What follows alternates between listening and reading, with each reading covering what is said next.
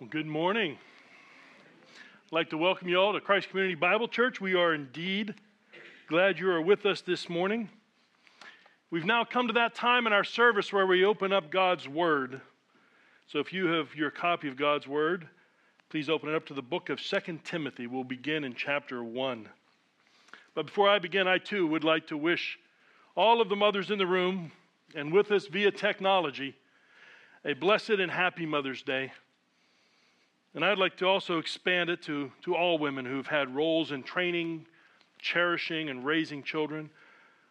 Foster moms, stepmoms, aunts, sisters, and dear family friends.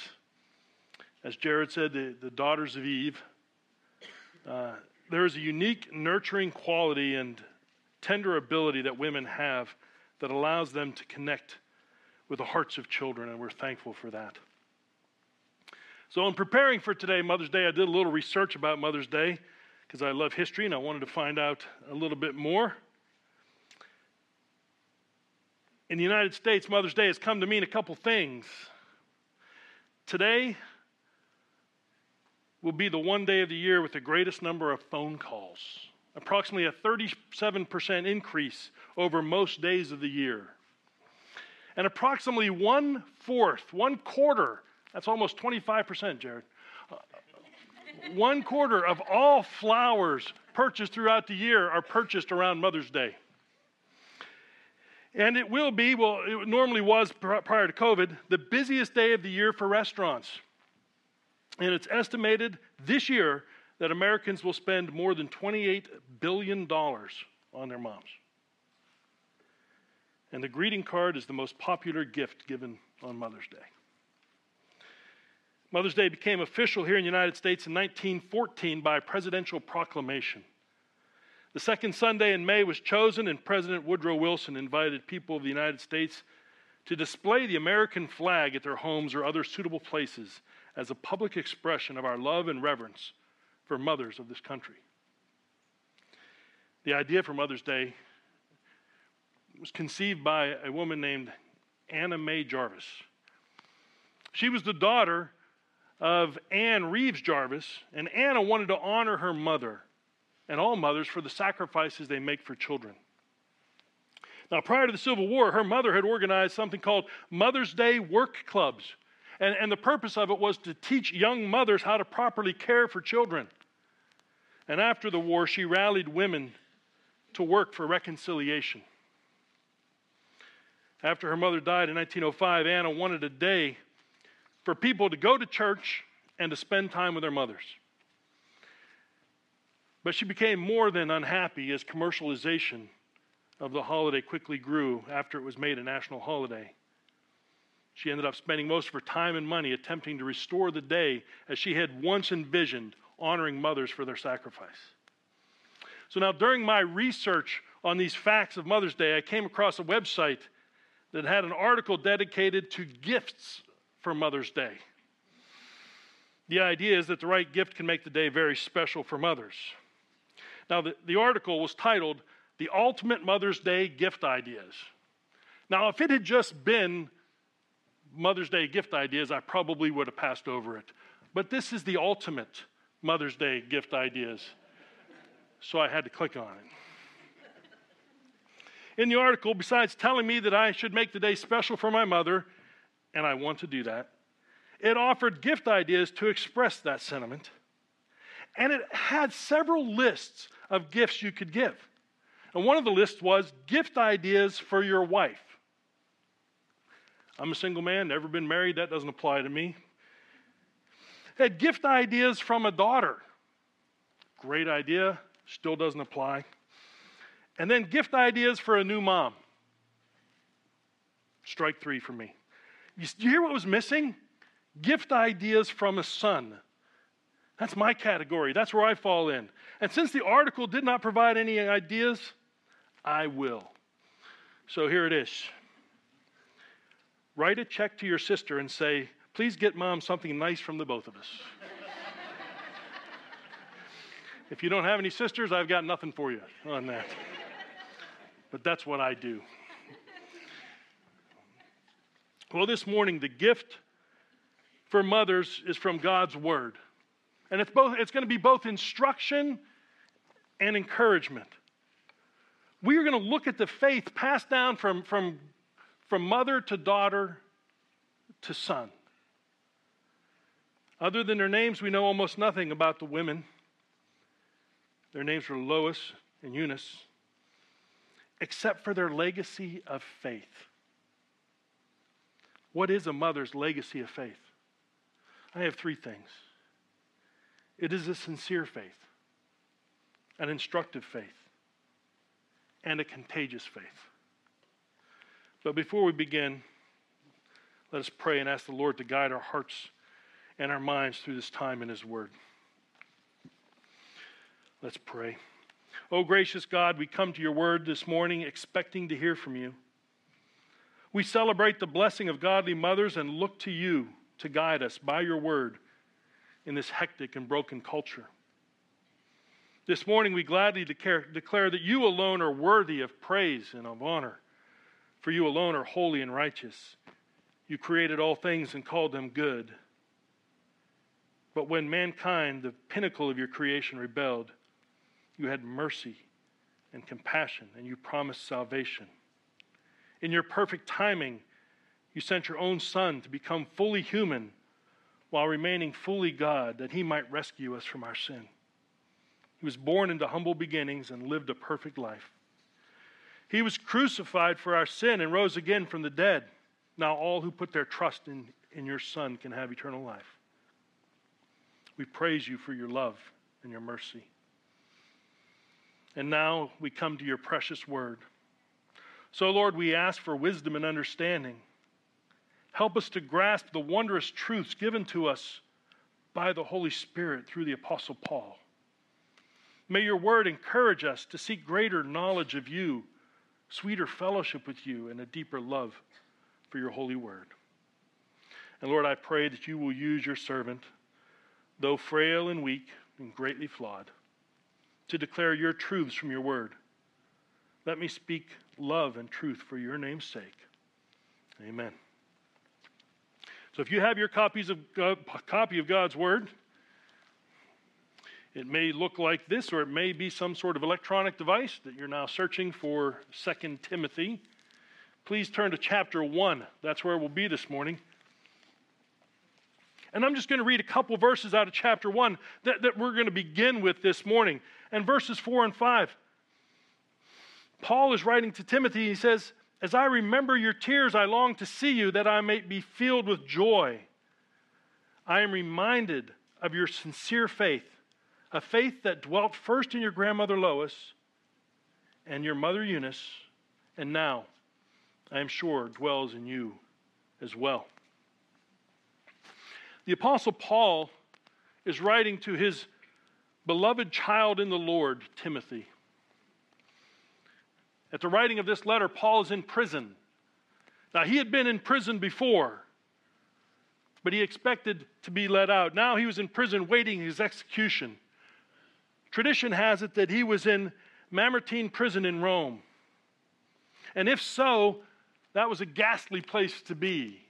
He most likely was in an underground chamber with a single hole above for air and food and water. He beckons Timothy to come visit him and to bring John Mark with him. And we have no idea if Timothy and John Mark made it before Paul was executed. But Paul also writes this letter to encourage Timothy to stand firm and to continue to work the gospel ministry. He says, fan into flame the gift of God. Guard the good deposit. Preach the word. See, Timothy was a son of a Jewish mother who was a believer. He was a son of a Gentile father who was not a believer. Timothy and his family lived in a town called Lystra. And during Paul's first missionary journey, he went to Lystra. He came from a town called Iconium that they weren't very happy with him there. And when he learned they were going to try to kill him, he went on and went to Lystra. And while he was in Lystra, he actually healed a man who'd been crippled from birth. And now Lystra also had a temple to the god Zeus as you entered in.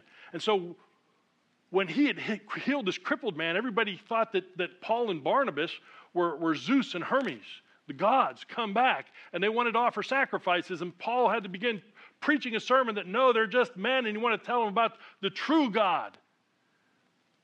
And while he's doing that, some of the Jewish men who didn't like him from Iconium tracked him down. They dragged him out of the city and stoned him and left him for dead. He didn't die, rose up and continued on to a town called Derbe. Paul had a habit of retracing his steps, and he would go back through Lystra, and he set up elders in every church that he had. Well, on his second missionary journey a few years later, he again went to Lystra. And this time he encountered a man, a disciple named Timothy, well spoken of by the brethren. Paul encouraged him to go with them and to continue with Paul on his missionary journey, and the two would be in ministry together. After serving for about 10 years, the Apostle Paul was coming to the end of his life, and he knew it. And he was passing his torch of ministry to this young man. In Paul's first letter to Timothy, he says, "Let no one look down on you because of your youth." Timothy was young. Timothy had a weak constitution. He had frequent ailments and a weak stomach. He was naturally timid and shy. He was so different from the great apostle who had trained him, and the great apostle who had been trained in the prestigious school of Gamaliel and then personally instructed by the Lord Jesus Christ. So what are Timothy's academic qualifications? What are his credentials that he should be the one to take up the ministry of the great apostle Paul? In which great hall of learning did Timothy gain such a profound knowledge that he would be so well spoken of by the brethren? It was the same classroom that most people first sit and learn.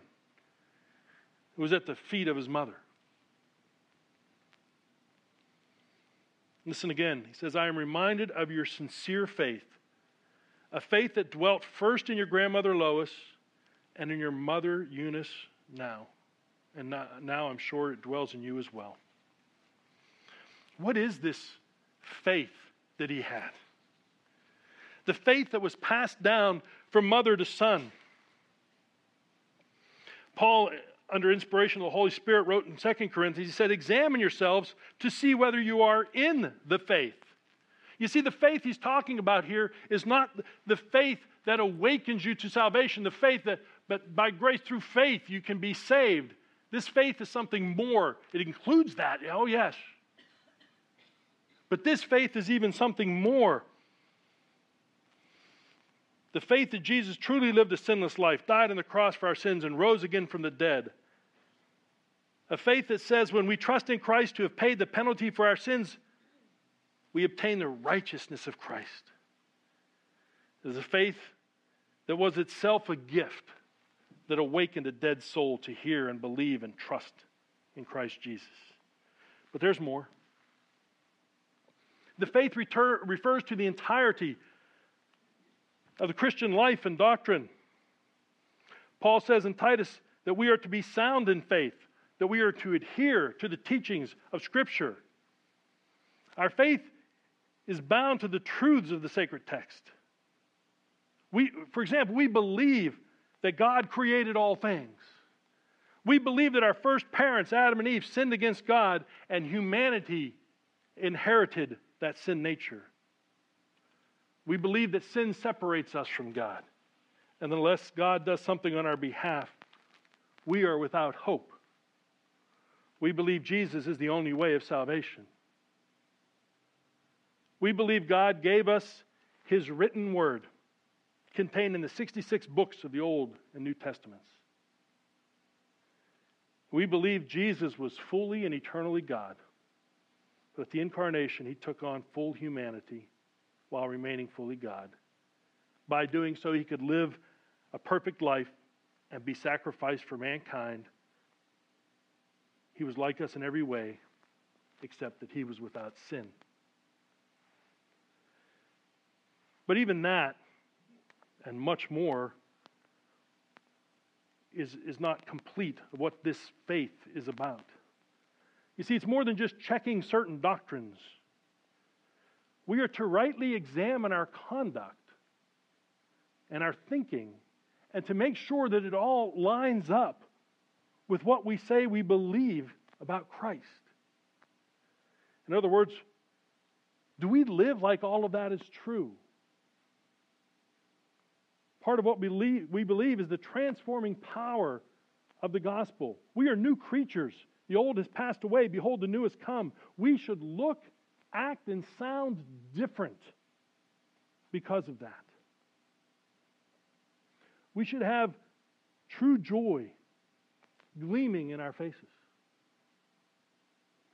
In 1994, I was part of a team that took 27 teenagers to a city on the Black Sea in Russia called Sochi. We were there to do evangelism for 1 month. There were 3 teams of 27 teenagers each. Each team had a male and female leader for that team. For the most part, all 3 teams lived in the same hotel for the duration. But to encourage team bonding, there would be a brief period of time where each team would go out by themselves and do ministry just on their own. Well, our team was scheduled to travel on what is called a village trip. And we were supposed to go up into the hills from the Black Sea to a small town. We were told there's a church there and the pastor is expecting you.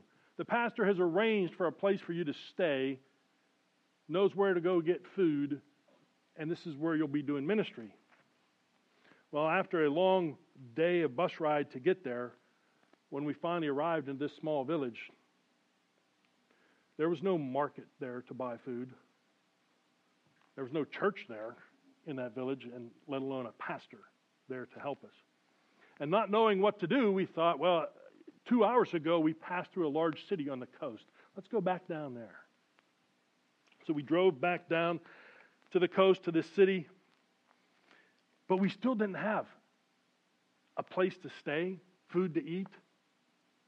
And so, with my co-leader and a translator, we started walking, looking for where could we possibly stay.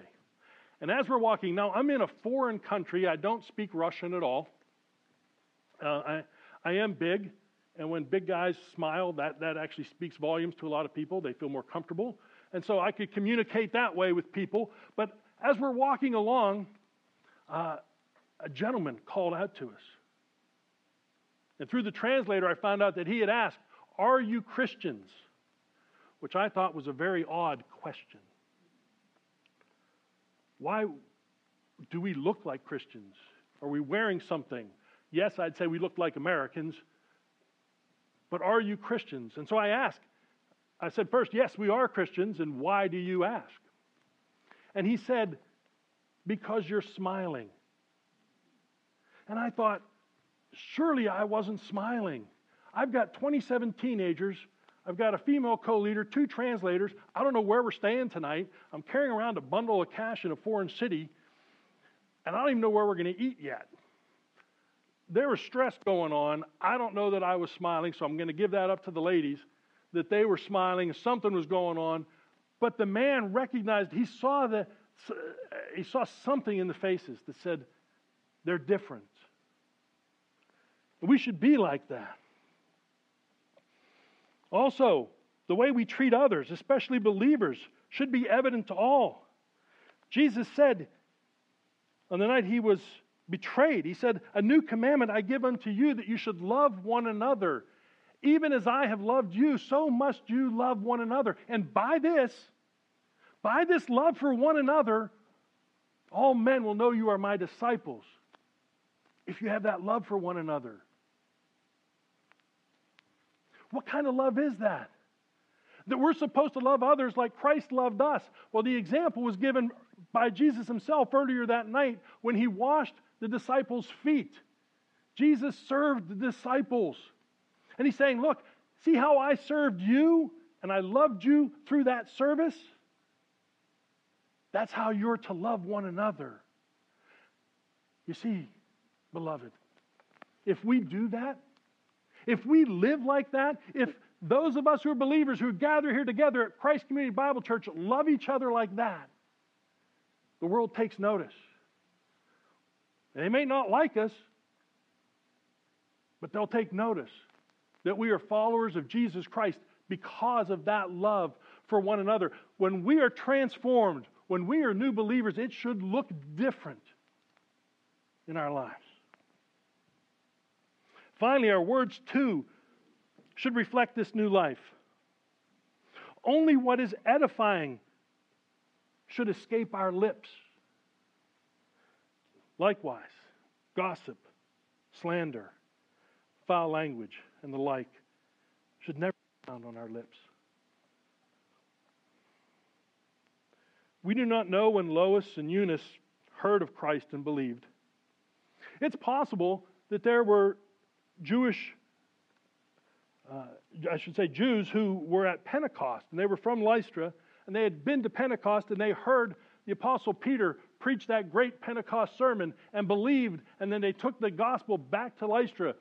And it was through the Jews returning to Lystra, now Jewish believers returning, that Lois and Eunice got saved. We don't know.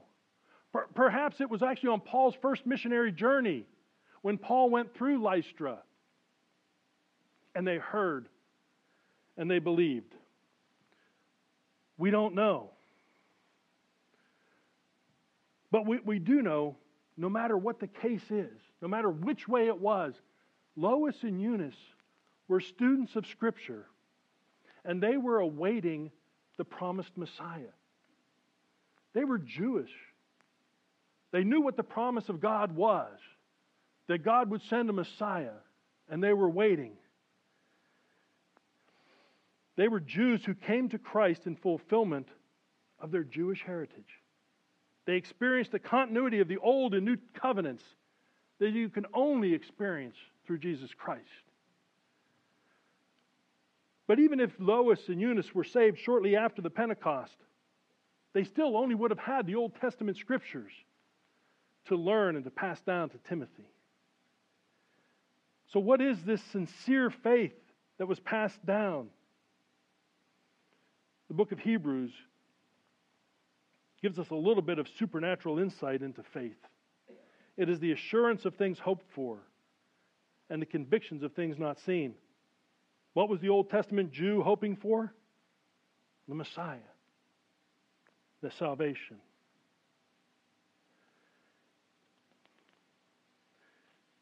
Chapter 11, the Hall of the Faithful, provides details about this faith and what it looked like across the ages. For it is by this same faith people of old received their commendation. This is an ancient faith, unchanging and designed by God. We'll look at a couple of examples. It says, by faith we understand that the universe was created by the Word of God so that what is seen was not made out of things that are visible. The universe is staggering in its size and glories. The psalmist says, the heavens declare the glory of God, and they do. The immensity of our own galaxy, let alone the universe, is staggering. The complexity and diversity of life on earth is similarly wonderful.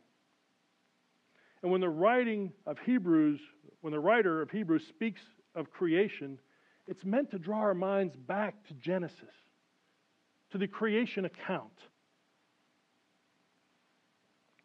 Creation is magnificent, but the ultimate reality is the God who created, not the creation. Faith means seeing beyond the visible to seeing the spiritual. Hebrews says a few verses later, for whoever would draw near to God must believe that He exists and that He rewards those who seek Him. Even in our own society today, we see different levels of belief in God. The most basic level is the belief in the existence of a supernatural being. Sadly, in our modern culture today, people deny even that. and say there is no God at all. And according to Scriptures, they do not do even as well as the demons. For Scriptures say the demons know God exists. They even believe in the Trinitarian God of Scripture. And they shudder because of it. We must believe in God. Another level of the belief is that belief in God is that is rooted in Scripture. Many people believed in gods back then. But God is more than just a creator God. He's a personal God who wants to know us and to save our souls. We believe in the incarnate Christ, who is fully God and fully human, who lived and walked on this earth. And yet this basic belief is under attack. Darwinian evolutionists try to create a universe devoid of God. People don't want to have to answer to a higher authority. So they deny God. Well, I should say they begin by trying to suppress God. Romans chapter 1 says that the ungodly and unrighteous men will try to suppress the truth about God. And you see, it's difficult to suppress something for very long because the evidence is clearly visible, so eventually they exchange that truth for a lie. And they worship the creature rather than the Creator. But it seems that all of us, no matter what, have an innate sense of the supernatural, a sense of God. And it's amazing how even children, young children, have that same sense of God, the supernatural. Years ago, while I was serving in the Air Force, I was deployed overseas to the deserts of Saudi Arabia. One of the guys in my unit, he wasn't on my crew, but he was in my unit, was not a believer. And over the time we were there, we began engaging in conversation about the spiritual. Now, we had to do it by email because we were in different crews, we were on different times, so we didn't get to see each other often, but we could at least email back and forth. And I remember at one point, we began to get a little spirited in the conversation and about his denial in the existence of God. So I repented of my tone and most likely a condescending attitude. And I told him that I wanted him to know two things about our discussion. For one, that everything I'm going to share with him is coming from Scripture. It's not me making it up. He's going to hear from the very Word of God. Whether he believes that's the Word of God or not, I wanted him to know. That's where I'm getting my information. And second, I said, I want you to know that I want us to remain friends through all of this. And we did. And our conversation continued. When we returned to the States, we were apparently good enough friends that he invited me over to help him move some heavy furniture. Because that's only what you do with really good friends, to move heavy furniture. And while we were doing this, his toddler son was out playing on the sidewalk, and he was playing with bugs. Seemed insignificant to me, but not to him. See, apparently before we had gone on that deployment, his son was afraid of bugs. And now he is playing with bugs. So he asked his wife, he said, hey, what happened now that he's playing with bugs? And I loved her answer. She said, well, I told him that because God made all of the bugs too, he doesn't have to be afraid of them. So here's a man who had been denying the existence of God with me for over a month and arguing with me about it, and his own son understands the existence of God, that innate feeling that there's a supernatural being that exists, that God exists. Again, in Hebrews, we're told that by faith, Abel offered a more acceptable sacrifice than Cain. We know about this account in Scripture. Both Cain, a tiller of the ground, and Abel, a keeper of critters, offered sacrifices to God. And God had apparently prescribed how they should worship Him, how you should sacrifice to Him. Abel was obedient and followed the Word of God. Cain did not. Cain developed his own man-made religion, and he wanted to worship as he saw fit. And when God confronted Cain about it, Cain got angry. God pleaded with Cain to do what was right and warned him that sin was crouching, waiting for him. Cain did not respond well to God's warning. It's interesting that Eve had to be talked into sinning, and yet her son Cain could not be talked out of sinning. So Cain directed his hatred for God at his brother Abel and killed him. The faith of Abel was authentic. It was authentic worship, authentic righteousness. We know that from his sacrifice that he worshiped God as he was told to. He's called righteous in Hebrews, and Jesus even called him righteous Abel. So we learn from this, there is a right way and a wrong way to worship God, and God has directed that. The legacy of Lois and Eunice was a sincere faith passed down to Timothy. By sincere, it means it was unhypocritical. In other words, there was no disconnect between their words and their actions, no difference between their public lives and their private lives. When they returned home from church, they didn't change once out of the public eye. Their character trait is admired even today. Reporters will ask close friends or family members of famous people, what are they really like? And what they're asking, what they're saying is they must be different. And in the public, they put on a persona. They put on an act. I want to know what they're like when they're not in front of the camera. To be sincere, to have a sincere faith means it's the same. That means your public life and your private life match up. It doesn't matter if the cameras are rolling or if the microphones are listening. A sincere faith is what we desire. We want to live out our faith as we say we believe. Jesus said a tree is known by its fruit, so Christians are known by how they live out what they say they believe. Do we trust in the Lord with all our hearts, not leaning on our own understanding, acknowledging Him, knowing He will make our paths straight? Do we live like that? Or are we more prone to fret, worry, and panic? Do we prepare ourselves so we are always ready to give the reason for the hope we have in us? Is that how we live? We see an insincere faith, a hypocritical faith demonstrated by Peter and Barnabas and others described in Galatians. Peter was up at the church, visiting the church in Antioch. And there were both Jewish and Gentile Christians there. And Peter was sitting with them and eating with them, as were, of course, Paul and Barnabas. And they were all enjoying fellowship together. But there were some who were these Jerusalem Jewish Christians who are known as the men of James had come. And apparently they didn't agree with that. They thought that, hey, you had to become Jewish before you become Christian. They were known as Judaizers. And they had followed Peter up there. When they saw Peter eating with the Gentiles, apparently Peter saw them seeing him, and Peter quit eating with the Gentiles, as did Barnabas and all the other Jewish Christians who were in Antioch, who had once been fellowshipping together. They broke it off.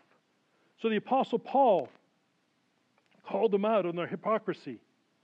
He said, if you, though a Jew, live like a Gentile and not like a Jew, how can you force the Gentiles to live as Jews? Paul said he confronted Peter and the others because their conduct was not in step with the truth of the gospel. You see, it was insincere. It wasn't a sincere faith. It was hypocritical. A sincere faith is not hypocritical. So how do we demonstrate a sincere faith to our children? One is through prayer. Philippians says, do not be anxious about anything, but in everything by prayer and supplication with thanksgiving, let your requests be made known to God. Do your children see you on your knees pleading with the Almighty? Do they see a reliance on prayer for all things? Are you teaching them how to pray? Do you show them how we pray for our leaders? Do you show them how we ask for help? Do you show them how we ask for forgiveness? Showing them confession of sin. Do you show them how we pray for our enemies? Let them see your sincere faith and how you follow Scripture regarding prayer. Number two, a way to demonstrate a sincere faith is guarding the tongue. In James 3 it says, "But no human being can tame the tongue. It is a restless evil, full of deadly poison. With it we bless our Lord and Father, and with it we curse people who are made in the likeness of God. From the same mouth come blessing and cursing. My brothers, these things ought not be so. Does a spring pour forth from the same opening both fresh and salt water? Can a fig tree, my brothers, bear olives, or a grapevine produce figs? Neither can a salt pond yield fresh water." James describes the hypocrisy of allowing our words to contradict what we say we believe. In your private moments, especially around your children, what do you sound like? What utterances escape your lips? What do your children hear you say in those unguarded moments? In a world that is so unfiltered today, you will be noticed as different if you guard your tongue. How do you look online? What statements do you make? Again, we will look different. It says in Proverbs, "Like apples of gold in a setting of silver, so are words fitly spoken." Instead of words that contradict what we believe, can we be edifying? Can we be building up one another? Can we be encouraging one another? Also, a sincere faith is one of forgiveness. In Colossians it says, "Put on then as God's chosen ones, holy and beloved, compassionate hearts, kindness, humility, meekness, and patience, bearing with one another, and if one has a complaint against another, forgiving each other. As the Lord has forgiven you, so you also must forgive." When the Lord Jesus taught the disciples how to pray, He taught them to say, "Forgive us our debts as we forgive our debtors." Forgiveness is a significant part of the Christian life. It's important that we forgive one another. Jesus even told a parable about a servant who owed a great debt to a king, a debt he could never pay. And when the king forgave him, the man didn't go back and practice the forgiveness he had just received. He held a very small debt over the head of another servant. We're called to forgive. It's good for us to forgive. But forgiving is difficult, and God knows it's difficult. I had a former pastor who used to say, if we see something written in the Scripture once, it's important and we need to do it. If we see it in the Scripture twice, it's like God is trying to get our attention and say, hey, pay attention to this. You need to do this. If we see something in Scripture 3 or more times, it's like our Heavenly Father is coming up to us, putting His arms around us and saying, my child, I know this is difficult. I know this isn't easy, but I am going to be here with you. I'm going to take you through this. I'm going to help you. And that's what we have with forgiveness, because we don't want to. Sometimes we like holding things over others, but we are called to forgive. Do your children see a sincere faith in you by observing you forgiving others? Do you pray for your enemies? Do you sincerely recognize you've been forgiven much, so you should freely forgive others? And finally, another hallmark of a sincere faith is to be in the Word of God. Colossians again says, let the Word of Christ dwell in you richly, teaching and admonishing one another in all wisdom, singing psalms and hymns and spiritual songs with thankfulness in your hearts to God. Are you spending time with God and His Word? Do your children see a Bible on a shelf or on a nightstand, but never opened and in your hands? On Sunday mornings, is it where you left it when you returned from church the Sunday before? Or are you daily opening God's precious Word and learning from Him so that His Word is on your lips? Do you counsel your children from it? Second, we're told to have an instructive faith. Here's what it says in 2 Timothy chapter 3. It says, indeed, all who desire to live a godly life in Christ Jesus will be persecuted, while evil people and impostors will go from bad to worse, deceiving and being deceived. But as for you, continue in what you have learned and have firmly believed, knowing from whom you have learned it, and how from childhood you have been acquainted with the sacred Scriptures, which are able to make you wise for salvation through faith in Christ Jesus. All Scripture is breathed out by God and profitable for teaching, for reproof, for correction, and for training in righteousness, that the man of God may be complete, equipped for every good work. Lois and Eunice had been sharing the sacred writings with Timothy since his childhood. This is even more impressive when you recognize and remember that they most likely didn't have copies of the Scripture with them in their homes. They had memorized Scripture, and they shared it with their children. There's a scene in a movie, and I think the movie was The Nativity, and it shows Zechariah and Elizabeth with the infant John the Baptist shortly after he had been born. And I like the scene because as they are cuddling John the Baptist, they begin quoting Scripture to their newborn son. Right away, they're quoting Scripture. Paul refers to the Scriptures as sacred writings. It's probably to make a stark contrast to the mindless heresies of false teachers. We have those same sacred writings. Timothy was taught from these. But they didn't have the New Testament. It has not yet been written. But all that she needed to instruct her children were found in the Old Testament, and it all pointed to Christ. So what do we look for in the Scriptures? First, it teaches us about salvation. Scripture instructs us on sin and the woeful condition of the human soul. It teaches us that the penalty for sin is death. It teaches us that God promised He would provide a Savior. It teaches us we cannot earn our salvation through good works. It teaches us that Jesus is the only way for us to be saved. And the Scriptures teach us how we are saved. It also instructs us on how to live in the light of our salvation. Once we believe and we're counted among the saved, we learn how our lives should be different. We learn how to live and to grow and to serve. We learn wisdom. And finally, I encourage you to have a contagious faith. This is what makes it a generational faith, passed down from parent to child to grandchild. Psalm 78, it says, I will utter dark sayings from of old, things that we have not heard, that we have heard and known, that our fathers have told us. We will not hide them from our children, but tell them to the coming generation the glorious deeds of the Lord and His might and the wonders He has done.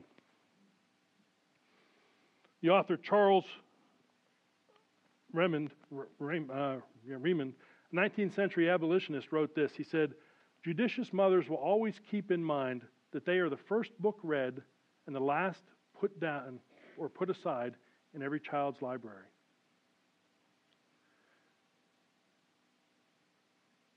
You're the first book read and the last one put aside. So here are three ideas to give your children to have a contagious faith and to be a good read. Give them the doctrine of your faith. You can almost hear it. Doctrine. Yes, give them doctrine. Tell them what Scripture teaches us about God and Christ and salvation. There are many false teachers out there, each vying for a hearing with your children. The false teachers have access to your children through many avenues. And if they don't hear the truth from you, if they don't hear true doctrine from you consistently, then you're trusting that the few hours on Sunday morning and throughout the week will shield them from the relentless bombardment of the enemy. Give them the truth. Sing hymns, songs, and spiritual songs with one another. Speak the word to one another. Let them know the one in whom you believe. Let them hear your testimony on how God saved you. Give them the defense of your faith. In addition to doctrine, tell them why you believe. They will eventually hear false teachers and views contrary to Scripture. That will happen. They must know Scripture well enough not to be fooled by the false teachers.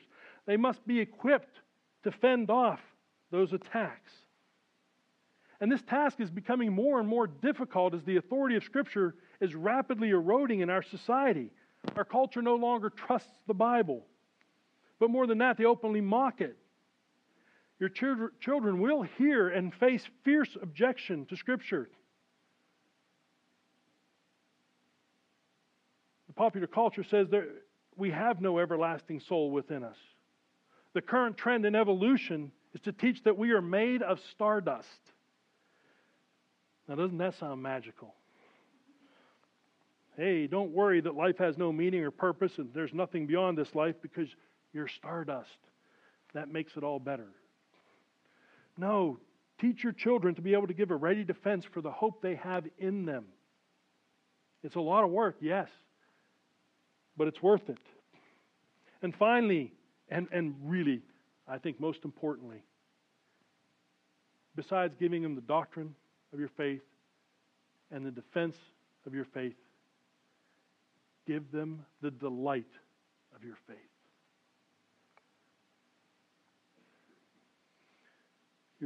Your children need to see a changed life that does not look like the culture around them. Delight yourself in the Lord, and He will give you the desires of your heart, because your heart will be aligned with His. Do your children see the joy and delight that we have from being followers of Christ? We say here at Christ Community Bible Church that we treasure Christ as our deepest delight. Is that true of you? Does your family see it? When we delight in the Lord, we're showing that we're trusting Him for all things. Our hope is not in this world or in our circumstances. Our hope is in the promises that we have. We have faith in the assurance of things that are yet our hope for and the convictions of things that are yet unseen. We have faith that Christ will one day return as He has promised. We have faith in a coming resurrection where even our bodies will be saved. We have faith in our glorification when we will be made like Him. We have faith in the reign of Christ on earth and the fulfillment of all His promises. Are you giving them the delight of your faith? Nobody wants to see a grumpy-faced Christian. We don't want to hear someone talk of the greatness and the glory and the majesty of God, yet speaking as if they were in a funeral procession. We don't want to see a servant of the Lord begrudgingly go through the motions of service without the delight knowing he is serving the Lord. Let us all delight in the Lord. Now, I know that all of that is very weighty. It seems like a heavy burden on parents and on mothers. To be honest, it is. Being a parent, being a mother is tremendous joy, but it's also a labor of love. But we have the assistance